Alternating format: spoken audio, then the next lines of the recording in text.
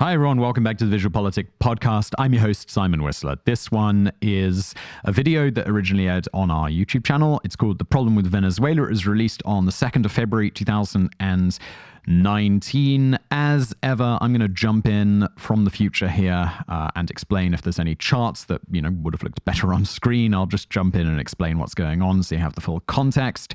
Before we just roll into it, if you want to leave us a review, that would be amazing. Head over to Apple Podcasts or wherever. It really does help the show out. It helps get this in front of more people. So it's a thing we really appreciate it. And let's get on with today's episode.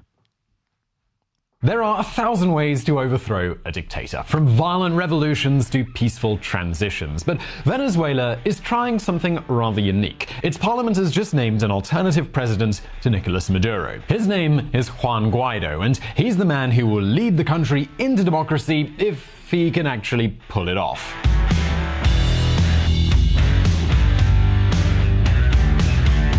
And let's be clear here, Venezuela is now under a dictatorship, Nicolas Maduro's dictatorship. And I know what you might be thinking right now. You might be thinking, well, Simon, how could it be a dictatorship? They totally have elections in Venezuela. And yes, they do, but people could also vote in Bangladesh, Egypt, and Azerbaijan. Even in North Korea, they have legislative elections every 5 years. And people could even choose among different political parties. I'm not being sarcastic, you can definitely Google that if you don't believe me. But look, if you want to have democracy, elections, they must be free and fair, and of course, you need freedom of speech. And freedom of speech in Venezuela is as scarce as toilet paper.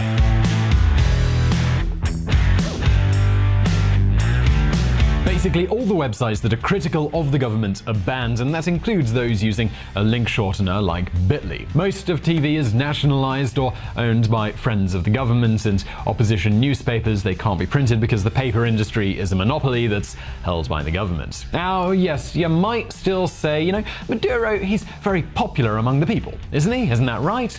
Well, of course he is. In fact, every dictator in history was beloved by his people. You see, one of the first lessons in the Dictator's Handbook is never stop spending on propaganda, and another lesson is, of course, send all your enemies to prison. Once you have the courts in your pocket, it's easy to accuse anybody of any kind of crime. In Arabic dictatorships, they usually claim their opponents are terrorists. In Maduro's Venezuela, they just label them as conspirators. And now you might be thinking, well, sure, Simon, we get it, Maduro is a dictator, but proclaiming yourself as the legitimate president without winning an election, isn't that kind of a coup? And this is what people kind of are saying nowadays, but the fact is the opposite is kind of true. A coup d'etat is defined as the taking of a government through the use of force by a group that has some kind of power inside of the system, usually the military. But Juan Guaido is using an article in the Venezuelan constitution instead. Article 233 allows the President of the National Assembly, that is, Juan Guaido, to temporarily occupy the presidency of the Republic in the case of an absence of power. Since Maduro got to power by violating the Constitution, there is no president now from a legal point of view. So now, the new Venezuelan executive has 30 days to call for elections. So yes, Maduro's opposition is overthrowing a dictator by following the Constitution to the letter, and this is why so many governments, including Trump's America and Trudeau's Canada, have recognized Mr. Guaido as the legitimate president of Venezuela. But there is still a big question that we have to ask here. Is this good or bad news for Venezuela? Is it that easy to just end a dictatorship? Can you just go claim the presidency and then wait for America to recognize you and, well, that's it? Well, to viewers, you might expect, of course, the answer is no. If there's a lesson we can learn from history on this subject, it's that even countries with the worst dictatorships can get even worse. Just look at Saddam Hussein's Iraq or Gaddafi's Libya. So is Venezuela heading towards this same fate, or are there reasons to be more optimistic about Venezuela's situation? Well, today we're actually not going to answer these questions because it's pretty impossible to do so, but we are going to give you the keys to understanding them. But before we do, as we always do, let's take a look back at the history. The end of democracy. Remember this date, May the 1st, 2017. In this moment, Venezuela's parliament was mostly made up of members of Maduro's opposition party. Of course, we're not just talking about a party that opposed Maduro. In fact, there are many of those, and they range from left-wing to right-wing. But nobody really cares about them. Since 2016, its parliament has been declared disrespectful. This means they no longer have any legal power. Why not? Well, because according to the government, there were 3 MPs that won an election in an unfair manner. And big surprise here, 3 MPs was the exact number that they needed to avoid a 2/3 majority in Congress. With a 2/3 majority, the executive power would be in dire straits. And this is why Nicolas Maduro finally acted to cripple the opposition. Yo convoco el poder constituyente originario. I'm summoning the constituent power to achieve the peace this republic needs. We need to destroy this fascist coup d'etat. We need the people with their sovereignty to impose peace. That clip was from Telesun News.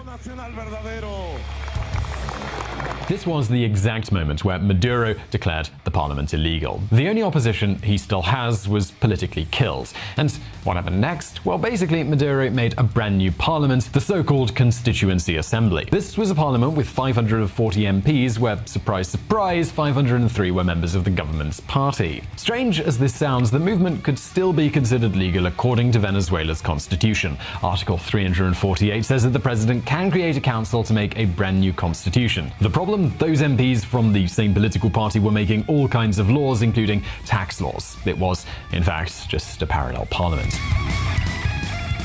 In the meantime, the old parliament, with the different political parties, kept holding sessions, but it didn't really have any power. The army and the police, they were on Maduro's side. This was when Venezuela went from kind of being just this sketchy democracy close to financial collapse to a classic dictatorship. But hold on a minute, because there's another important part here. This fake parliament called for elections, and as you can imagine, with nearly all of the members belonging to the president's political party, those elections were as predictable as the ending of The Passion of the Christ. Yes, you guessed it, Maduro, he won by a landslide. But of course, no serious country recognized the result of these elections.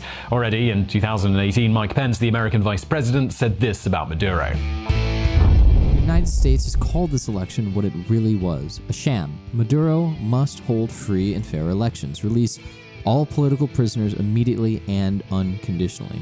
Mike Pence, Vice President of the USA. The same happens in most South American and European countries. Nobody recognized the results of this election. The problem was, though, that there was no alternative to Maduro's rule. And this is how we got to January of 2019, when Maduro took office. Of course, he didn't do it before the National Assembly because he doesn't like those guys. Instead, he took office in front of the Supreme Court of Justice. According to the Constitution, this means that he made his oath illegally and therefore he is an illegal president. Having no legitimate president, the president of the National Assembly, Juan Guaido, made another oath. And this is when all of those countries who didn't recognize the outcome of the elections started recognizing Guaido as the legitimate president of Venezuela. Alright, so now you might be thinking, it was just 5 minutes after Guaido became president that Trump basically recognized him as the leader of Venezuela? Is that just pure chance, or maybe there was a plan in place already? Well, let's take a look at that. Who cares about Venezuela? If you've been following Visualpolitik for a while, you already know that Venezuela is the country with the biggest oil reserves on the planet, even bigger than Saudi Arabia's, Russia's, or America's. The problem, though, is that they can hardly make a profit on them. You see, it's one thing to have lots of dinosaur juice, and it's entirely another to make money off that juice. Just have a look at this very chart. Here you can see the production cost of a barrel of oil by country. Saudi Arabia has the cheapest per barrel production cost. This is why even at low market prices, they always make a profit on a per barrel basis. Nonetheless, Venezuela is on the other side. They have one of the most expensive oils to produce. And if that's not enough, PDVSA, Venezuelan state oil company, is in chaos. Total production of oil in Venezuela has dropped precipitously from 2.7 million barrels per day to 1 million barrels per day. This is why, despite being the country with the biggest oil reserves on the planet, Venezuela produces less oil than Angola or Nigeria. In fact, they represent just 7% of the oil imports in America. This means their weight in the international economy is pretty small. This is especially true at a time when America is surpassing Saudi Arabia in oil production. Yep, America no longer that crazy about oil. On the other hand, you've also got Trump restricting investments in Venezuela. This means banks aren't really exposed to anything that happens in Venezuela, so they really don't care. And now, of course, the White House still doesn't like Maduro. That's why they've named Elliot Abrams as the special envoy to Venezuela. Abrams, by the way, was one of the people behind the Iran-Contra scandal, as well as Venezuela's coup against Chavez in 2002. But let's be honest, Trump has many things to think about besides Venezuela. In Spain, and generally the Spanish-speaking world, Venezuela is on the front page of all the newspapers. Everyone talks about it in the bars and cafes of Madrid. There is a debate going on by those who support Maduro and those who don't. But if you're in America, you might know that something has happened in Venezuela, but you probably aren't too passionate about it. Nonetheless, guess which country has a rather large stake in Venezuela, and I'm probably gonna give it away when I say that it begins with a C. It's not Colombia. This quote comes from Next Big Future. China now taking 28% of Venezuela's oil production to repay debt. As we said in previous videos, China needs natural resources, so they made big loans to Venezuela. So far, Caracas owes Beijing more than $50 billion. That's the cost of 3 Olympic Games, but since Venezuela no longer has the money to pay their debts, they have to pay China with oil. And if you're still wondering why China still supports Maduro, well, he's the only one who can guarantee the oil shipments. Add to this drug trafficking. According to several DEA reports, between 15 and 20% of the cocaine trade goes through Venezuelan soil. Important figures such as Diosdado Cabello would be directly involved in narco activities. Venezuela is a sort of narco state in the sense that it's a place where traffickers can establish their logistics hubs with the help of government officials. Alright, so all of this is fine, but the big question is, can there really be a peaceful democratic transition in Venezuela? Well, let's explore that now. What can be done about this? As we said before, Venezuelan opposition is completely fragmented. They have lots of political parties, conservatives, liberals, socialists, but unlike other countries like Poland or the Czech Republic, where they had strong leaders that opposed the dictators, there is no clear opposition to Maduro. But, well, now things have changed. With international support, Juan Guaido can really galvanize the democratic opposition. Of course, he's just the interim president, and this means that in 30 days he will have to call for elections, but this is kind of where the good news actually ends. You see, laws, they're just empty words if there's nobody to enforce them. This is why the military and the police are so important here. In other words, Guaido might have all the legitimacy he ever could want, but how can he call for elections if the army doesn't want this to happen? This explains why both Guaido and Maduro have been trying to seduce the army. This quote comes from Infobay. Nicolas Maduro demanded loyalty to the army. We must enforce the power of the Venezuelan nation with the military. So far, the army is on Maduro's side, at least at the time we're recording this video. Just a quick parenthesis here. At the moment we are editing this video, this is February the 2nd, a general of the Venezuelan army has just uploaded a YouTube video claiming that he supports Juan Guaido and he rejects the authority of Nicolás Maduro. The name of this army official is Francisco Esteban Yáñez Rodríguez, and you can find the link to his video on the description below. Most high-ranking officials are completely loyal to his rule, and in the past few years, Caracas has been raising the salaries of the soldiers. Today, the average Venezuelan soldier can make more money than a surgeon, but still, it's not that much money. In fact, we're talking about the equivalent of about $80 a month. In other words, soldiers are still poor, just like the rest of the country. So is this enough to make the army rise up against Maduro? Well, we don't know, but it is something to take into account. And what about all of those high-ranking officials? Well, that's a whole other story. In fact, they live really a lot better. Don't believe me? Well, let's take a trip through the Salamanca Quarter. Salamanca is the Spanish Manhattan. It's a luxury neighborhood in the center of Madrid. Everybody here is well off, and as a side note, they vote conservative. In 2010, only some Venezuelan officials lived here. Some of them even made investments. But in recent years, more and more Maduro officials have been arriving. In fact, some people are starting to call the area Little Venezuela. This quote comes from La Nación. Many times I'm in a restaurant here in Madrid, and next to me there are people I would be scared to see in Caracas. said Leopoldo López Gil, father of Leopoldo López, a Venezuelan political prisoner. For example, the personal nurse of Hugo Chavez bought property for 1.8 million euros here in 2015.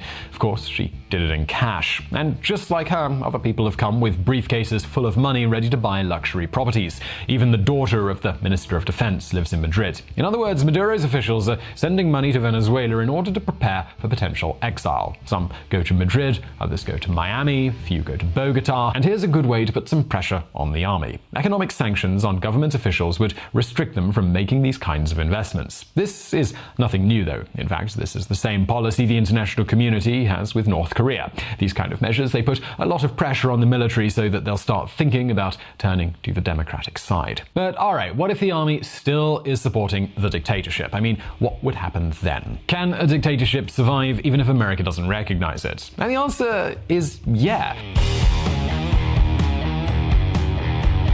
For example, Mao Zedong's China was not recognized by Washington. For years, the White House considered Taiwan's government to be the legitimate government of China. And something similar could indeed happen in Venezuela. Another possibility is an open civil war. The army could fight Guaido, who would ask for international help. In fact, there are rumors that America might be sending some troops to Colombia. Also, we have found news that claims that some mercenaries have been crossing the border from Brazil. Fake news or not, we can't be sure, but it would kind of make sense.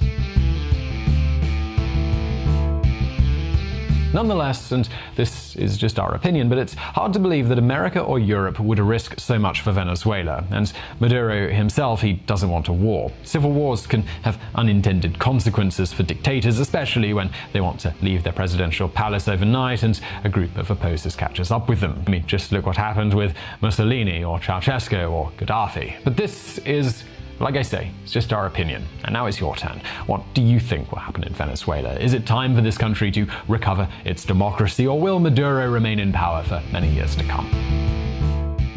So I really hope you enjoyed that episode of the podcast. This was originally a video that aired on our YouTube channel. If you'd like to get stuff right up to date as it comes out, please do search Visual Politic. That's politic with a K, one word, in YouTube, and you will catch all of our videos. Also, if you like this, please do consider leaving us a review wherever you get your podcasts. We really do appreciate it. And as always, I'll see you next time.